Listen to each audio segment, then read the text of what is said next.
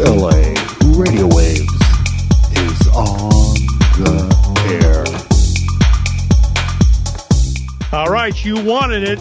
You got it. We've got a theme. I think it's perfect. Well, I don't know. I want to put it out there and let other people submit some submissions for the theme. But you like it? Yeah, I think it's good. It gets into my rhythmic side, you know? Well, yeah, you're kind of an EDM sort of a guy anyway. Exactly.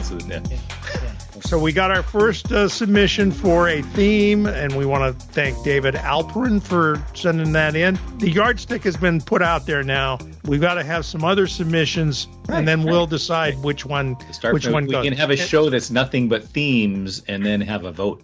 Yeah, there you go.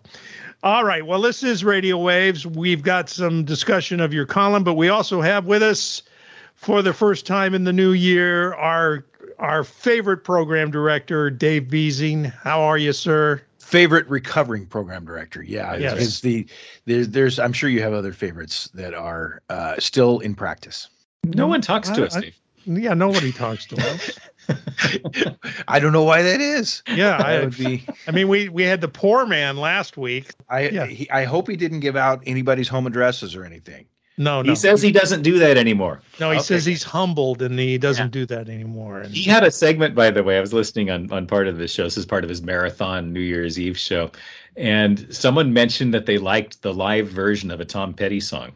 So they spent the next 20 minutes trying to find the right version, and they'd start playing, and they say, no, it's not that one. So they okay, let's go through. Yeah, it was. It's rough, raw, and local. So you got to give them that. The marathon was a real local show, and I listened to part of it, but it got too local for me since I'm 30 miles up the road from Newport Beach. But could be some good ideas there for the next Senate filibuster. So, hey, Dave, I'm kind of curious because I know that you worked for a corporation. You actually worked for the last station was owned by two companies during the time you were there, and I know it changed a little bit of focus when the ownership changed. I'm kind of curious. It would have to be smaller stations, I would think, to start it. But could radio make a renaissance by doing more local, like trying to bring in more local people from the community into the station? Kind of like, I mean, he did it on an extreme measure for the low power station. But I started thinking when you go back to the early radio stations, like even KHJ, they had a lot of local advertisers that were part of the station. And it kind of brought people in, and KMET did that as well. Could that help radio, or do you think that's past? Oh, I think there's a place for that, for sure. And that is a debate that radio is having right now, how local could help and how much local to do, because, of course, in the course of cost cutting in recent years, a lot of local had already gone out of radio, but a lot more local has gone out in the past couple of years, where even a proud station like K-Rock is not local in some day parts. So yeah, it's a debate that happens. You thinking of bringing people in and making them part of things in the same way the poor man did? Yeah, even if it's just for a short segment. Mm-hmm. Sure, and I think that PPM is not kind, of course, to things like looking up a Tom Petty live song for over a 20-minute period. Yeah. But there should be ways to do that in an edited way where you could bring those people in and use their voices on the air. I was listening to K-Earth driving around, and, of course, people aren't identifying themselves, but they use a lot of listener voices saying things about the radio station, about having time, what they're doing as they listen and so forth. Some of it may be manufactured. I don't know, but don't care. But it gives the station a nice local sound. There's ways to sound local for sure and still play the PPM game, I would think.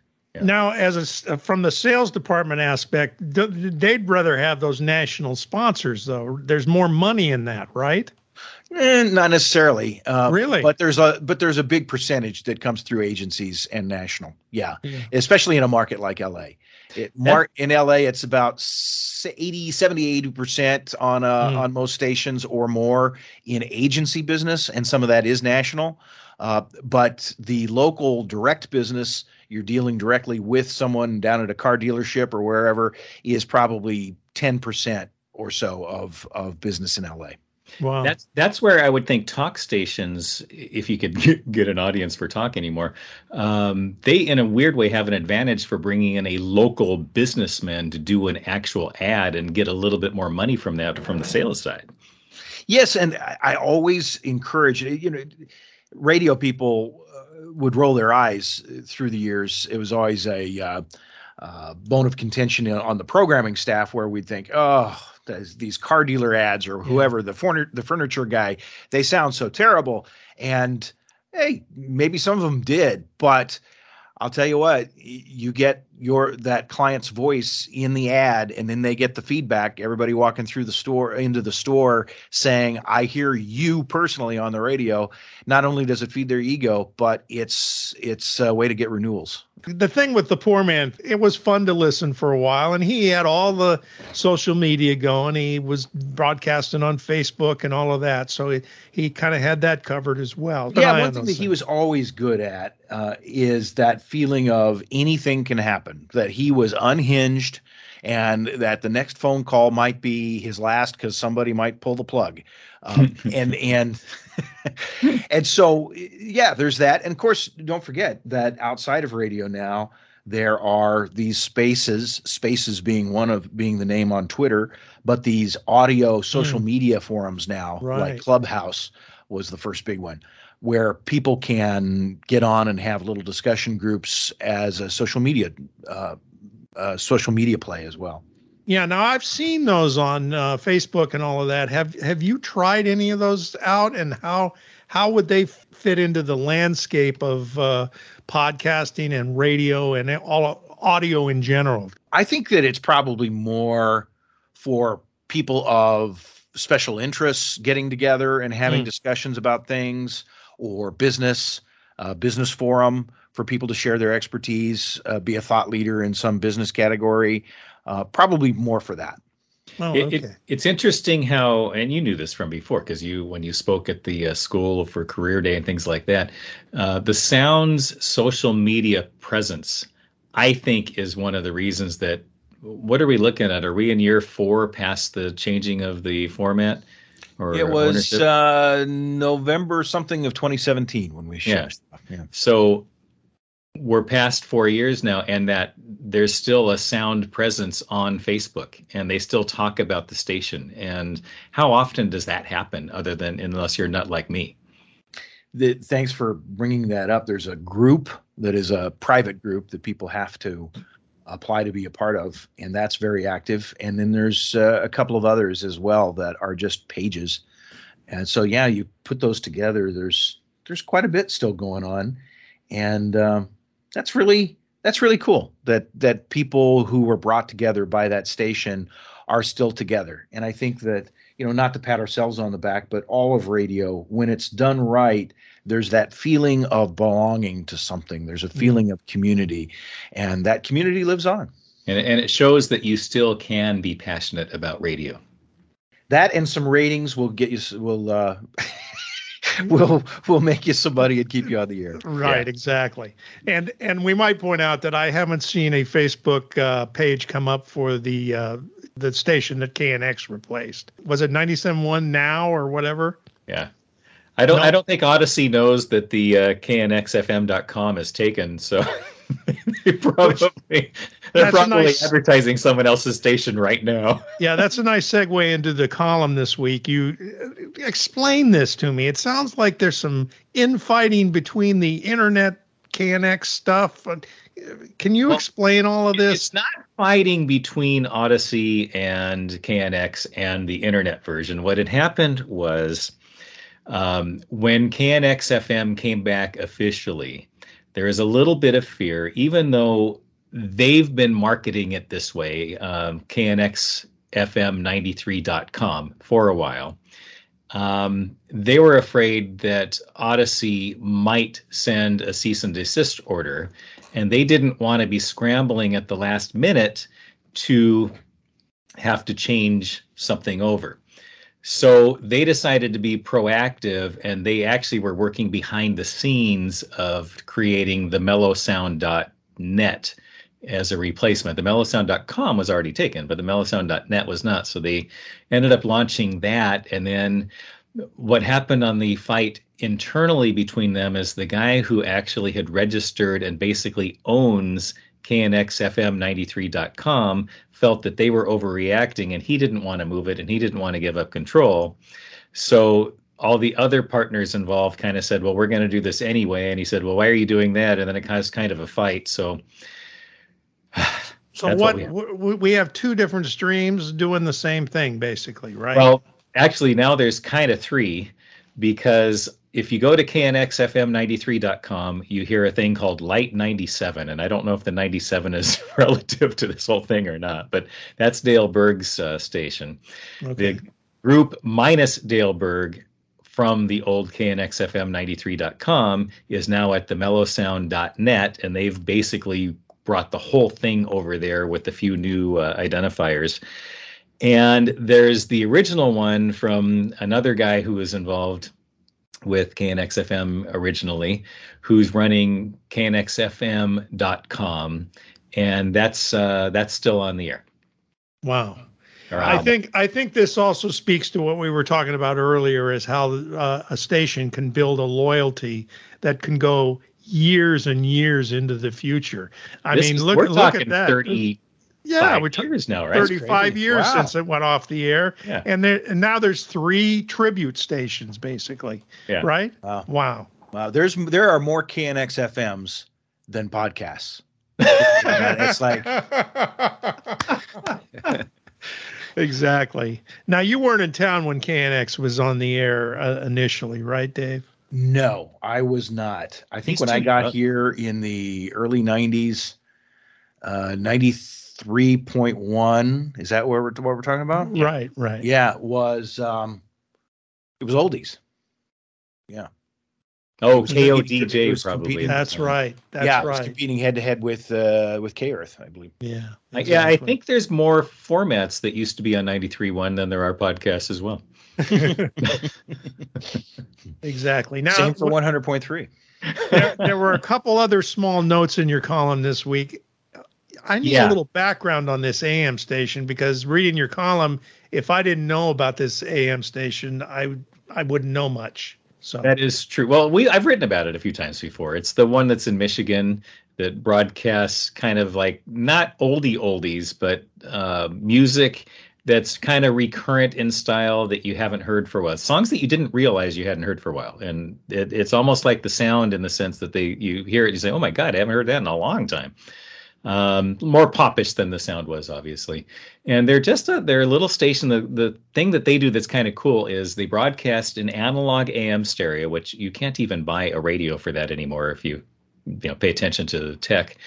But their on-air stream is what you hear. It actually is from their broadcast tower going to an actual AM stereo tuner, and they feed that into the stream. Okay, so I remember you talking about that. How AM stereo can sound, that's how you can tell. Oh, okay. All right, so they're what's happening with them? That was another thing that happened with the KNX stream too. They were going to have to change things over anyway, because SoundStream or something, whatever the royalty payment company was that a lot of the smaller stations and webcasting stations did, went out of business, and some of the new companies that replaced them require different streams and different types of counting and things like that. So That was another reason for one of the changes at KNXFM. Well, WION, which is i1430.com, they're going through the same thing too. Their streams have to be counted differently as well. So they're switching things over. The thing with them is they weren't notified until a week before the end of the year. So some of their streams may be down for a while, is what they were saying. And the last part of your column talks about the another low power, Fountain Valley's low power, which is KLIE 90.3 in Fountain Valley, which I discovered it just by accident. I was tuning around saying, what is on here? Because when you think about it, that 90.3 from Mexico is like 100,000 watts or something like that. So the fact that they actually made it up here was pretty surprising. But they had a great drive. They helped a lot of families in Orange County with food baskets and toys for needy kids and things like that. And that was all done as part of their basically their charity that they're part of. So I think it's great. All right. I think we need to also talk ratings today since we have Dave with us. Well, I also want to bring up that Richard is too modest to mention this. This is the 35th year for his column that you keep referring to, his column in the Orange County Register and Daily News and wherever it pops up, Long Beach Press Telegram, all those suburban newspapers. 35 years is... What stations were you writing about 35 years ago, Richard, that you're still writing about today? Oh gosh, I'd have to. I actually have some of the original copies. I do remember my first column ever was about UCLA's radio station. It was kind of like a pilot episode of my column because I had just graduated a short time before from UCLA and I decided to write about that. But did I ever tell you how I got the job? No. They used to have a radio column that would periodically appear, and they had missed some stories. I think they missed the KMET change on Valentine's Day or whatever, and had missed a couple other little format changes. So I wrote to them saying, hey, you used to cover this stuff, and I noticed you didn't cover this. And Don Leckman, the editor at the time for the entertainment section for the Daily Breeze and News Pilot, wrote back and said, we don't really have anyone to do it. Do you want to try it? So the column was born. Wow, that's great. And at that time, there was only a couple newspapers involved, right? Yeah, it was the Cox newspapers. They owned a newspaper in San Diego, but the ones I was involved with it was Copley Colony. I'm sorry, I think that was Cox Copley Colony, but it was the Daily Breeze for Torrance and the News Pilot for San Pedro. Wow. And you were writing about what? Fibber McGee and Molly. Yeah, exactly. Oh, ouch. I was probably writing about how Ray Richmond from the what paper was he in? The Daily News at the time. He was kind of my inspiration because he used to always talk about the evils of satellite radio. Remember at the time that all those satellite formats were coming in? And I remember him talking about, hey, they have so many wonderful things. They're cheap and they're cheap and they're cheap. And that was that kind of inspired me. So for a long time, I spent a lot of time putting down stations that I just thought weren't cutting it, because in Los Angeles, why are you using satellite formats? And then all of a sudden we got a bunch of satellite formats. That's actually, if you remember, that's how 1019 started when they kind of brought back Sam Bellamy as the program director. Do you remember that? The Edge started as KMPC FM satellite format. They knew what they were doing. They said, yeah, we're going to do this for a while.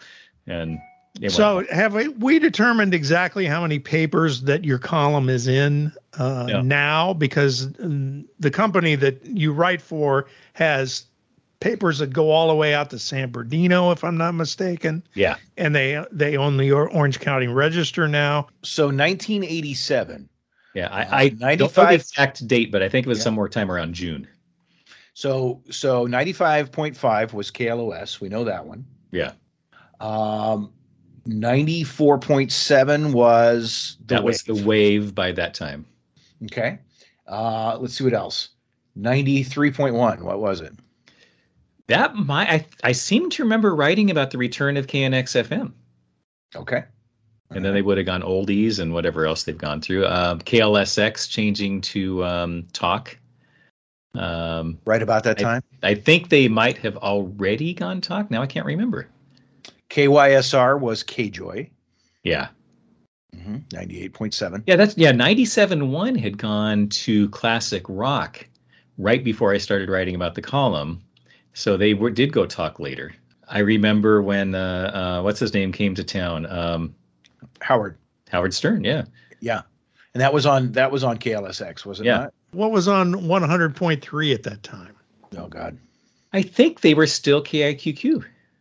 Could be. Yeah, I think you're right, actually. And they probably went to K-Lite not too long after that. And then they went to the urban station, right? Yeah. That's when I was over there. And then they went to the Sound, and The rest Eventually. is history.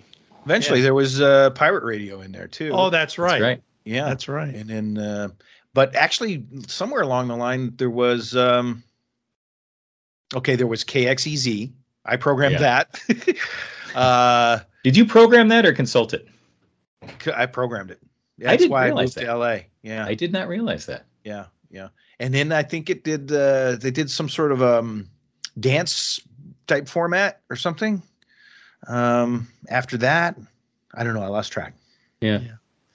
A lot of things have been on that on those. Oh, calls. Mega 100. That's right. Yeah. One of the big sorry stories for that in the diversion. early days was when Magic 106 became Power 106. This is actually, they became after I started writing the column. I mean, before I started writing the column. But Power overtook KISS. That was the big news for a while. And then the comeback of KISS and the changes at Power. I always wondered why Power did what they did. They were doing so well as a rhythmic dance station, and then they went to kind of a hip-hop-ish format, and they kind of lost their ratings. That's when KISS came back. So I always wondered why they did that.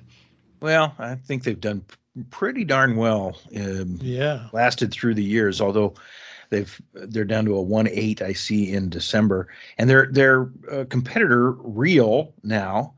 I mean, it's tough when you've got two stations in a format. KRRL at 92.3, Real 92.3, just had their best book in a year.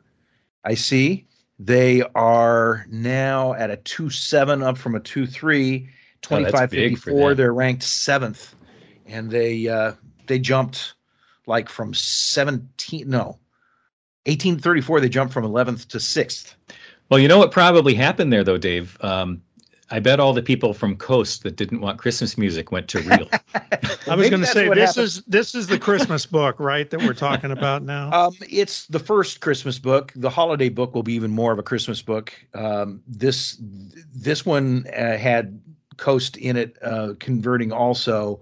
Let's see, they jumped to from 17th to 1st, 1834, to give you an idea of the power of Christmas music. Wow. And they're still number one, 25.54, but they've been number one, 25.54 for 3 months. But they're now in double digits as the number one station, share-wise. And that's only with about 2.5 weeks of Christmas music, I think. Yeah, that's right. So this will be probably the biggest Christmas on record for many, many of those Christmas music stations. There's a real feeling of nostalgia and I think there's something to do with an extra week in the holiday book, perhaps, to even things out. So, yeah, it's going to be a big year for Christmas music. Wow. And that'll be out any day now, I think, right? That book? It'll be out. No, that'll be out in about 3 weeks. Oh, okay. Yeah. All right. Do you agree, Dave? Do you agree with the concept of if you have a station playing Christmas music that you too should play Christmas music? Because why let them get all the ratings? Or it seems to me people have tried that and Coast just still kills it. Yeah, it really depends on whether you have the ability to market it and all of that. If you're not going to market it, as Coast does a beautiful job of marketing themselves through the years and being known as the Christmas music station, then why bother? It almost seems like other stations, even if they're doing it, and I realize with PPM, you're not going to have this issue, but so many people, when they think Christmas music, they think Coast, bam. Yeah. There. So true. There's a station in Las Vegas that made a point of saying that they are not playing any Christmas music, and they are repositioning the other stations in the market and saying, yeah, there's Christmas music everywhere, all up and down the dial. And that's great. We love it too. But when you want something else, we're here. And it'll be interesting to see how they do. So who's number two, Dave? If Coast is number one, who's number two? Is it still K-Earth? K-Earth is number two, although it's their smallest book in over a year. So it could be that they're feeling the impact from that. K-Big, to your point of, My FM, to your point of there being perhaps an alternative to Coast in that same sort of musical realm, just had their biggest book in over a year. Wow. I've still, to this day, I have trouble if someone asks how to describe Coast versus it's hard to do, because Coast has gone more upbeat even more than they used to be, and they've both kind of gone more contemporary. So what is the difference between them now? I don't really know. Although the texture of the two stations is very similar, KBIG, My FM plays quite a bit more currents and recurrents, newer music. One of the problems I notice with stations is it seems like there's such a reliance on recurrence. I mean, in the old days, Kiss FM, you would hear a new song, and the oldest song they would go would be maybe a year at the most. And now it seems like most stations do go a few years back, even the alternative stations. So maybe it's just the nature of the industry now, that the record industry even.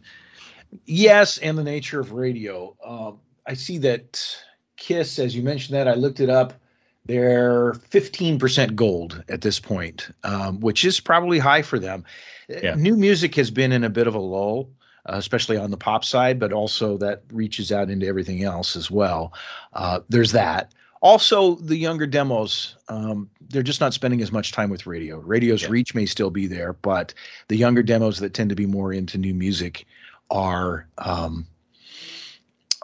listening to a lot of streaming these days. Right. K-Earth is ranked second, 18 to 34. It beats Kiss among 18 to 34-year-olds. Oh, wow. Yeah. That's very surprising. Yeah. You know, we're going to have to do this question for you, Dave. You don't have to answer today. But let's pretend you were a programmer. Why are we pretending? No. And no, I don't. I don't do it anymore. Yeah. I'm giving you a station. Uh-oh. What would you do with it? I know that depends on where it is, but what would you do if you had an LA station now? What would you do with it? I'd do some research. I'd come up with a bunch of different ideas, and I haven't thought about it lately. But I'd test all those ideas in some market research, and see where there's a hole. And one of the questions to feed into the discussion we've been having, one of the questions you have to have in a market research study these days is, do you listen to radio, and how much do you listen to FM radio for music? Do you listen in the car? Do you listen at work? You've really got to look for those users now. And I don't mean that as a put down of the medium. I just mean that you wouldn't want to launch a new station targeted at people who are mostly listening to streaming or other audio. Right. Yeah. So what you're saying nowadays, in order to have a successful radio station, even though we all sometimes downplay research and how bad it can be, research is still really important in making a successful radio station. Yes, probably more important than ever. Well, and it actually has been something. It might have been a different type of research, but I remember when Chuck Martin was talking about what he did with KHJ in 1979, he went to Arbitron and looked and saw where the diaries were going. Mm-hmm. And then found out what that market was and where their signal was reaching, and then figured out what they wanted to hear. And well, that's interesting. You just mentioned another criteria for the research. You should probably, in some sort of a way that Nielsen would not mind, fish for people who would be amenable, open to participating in research of the Nielsen type, because that's your true target audience. Yeah. Right. Interesting. Very interesting. Well, we will talk more and more about that as the year goes on. It's going to be an interesting year for radio. Any prognosis for radio for the coming year, Dave? I don't have any specific prediction for radio, but as in AM and FM, I would imagine it just because there is more competition in the audio space, its piece of the audio pie will continue to just slowly dwindle some. It'll never go away completely, and it's still doing very well compared to most other forms of audio media. But audio media in general, I will predict, will continue to grow, and that includes podcasting and streaming and everything else that's out there. This is truly a new golden age of audio. It's interesting. It's a good way to look at it. I totally agree, and I think, there's a black hole of content needed to fill those audio needs for the future. And I'm with you. I have real hope for audio in the future. It may be on different platforms than we're used to, but I think it's going to get even bigger. So agreed. And I think that many people will lose track of really what the origin, the source is of what they're listening to. They won't care. And for that matter, I think audio and video will kind of merge too. You'll be driving along and there'll be some video playing that matches the audio that you're listening to. You don't know whether you got it on YouTube or this channel or that channel or whatever. You've just kind of programmed your favorite things into the dashboard, and it's going to be an exciting future. I think so too. All right. Well, we'll leave on that optimistic note. We'll be back next week with another edition of Radio Waves. Dave will be back with us next month. And Happy New Year to everybody. Happy New Year. Happy New Year.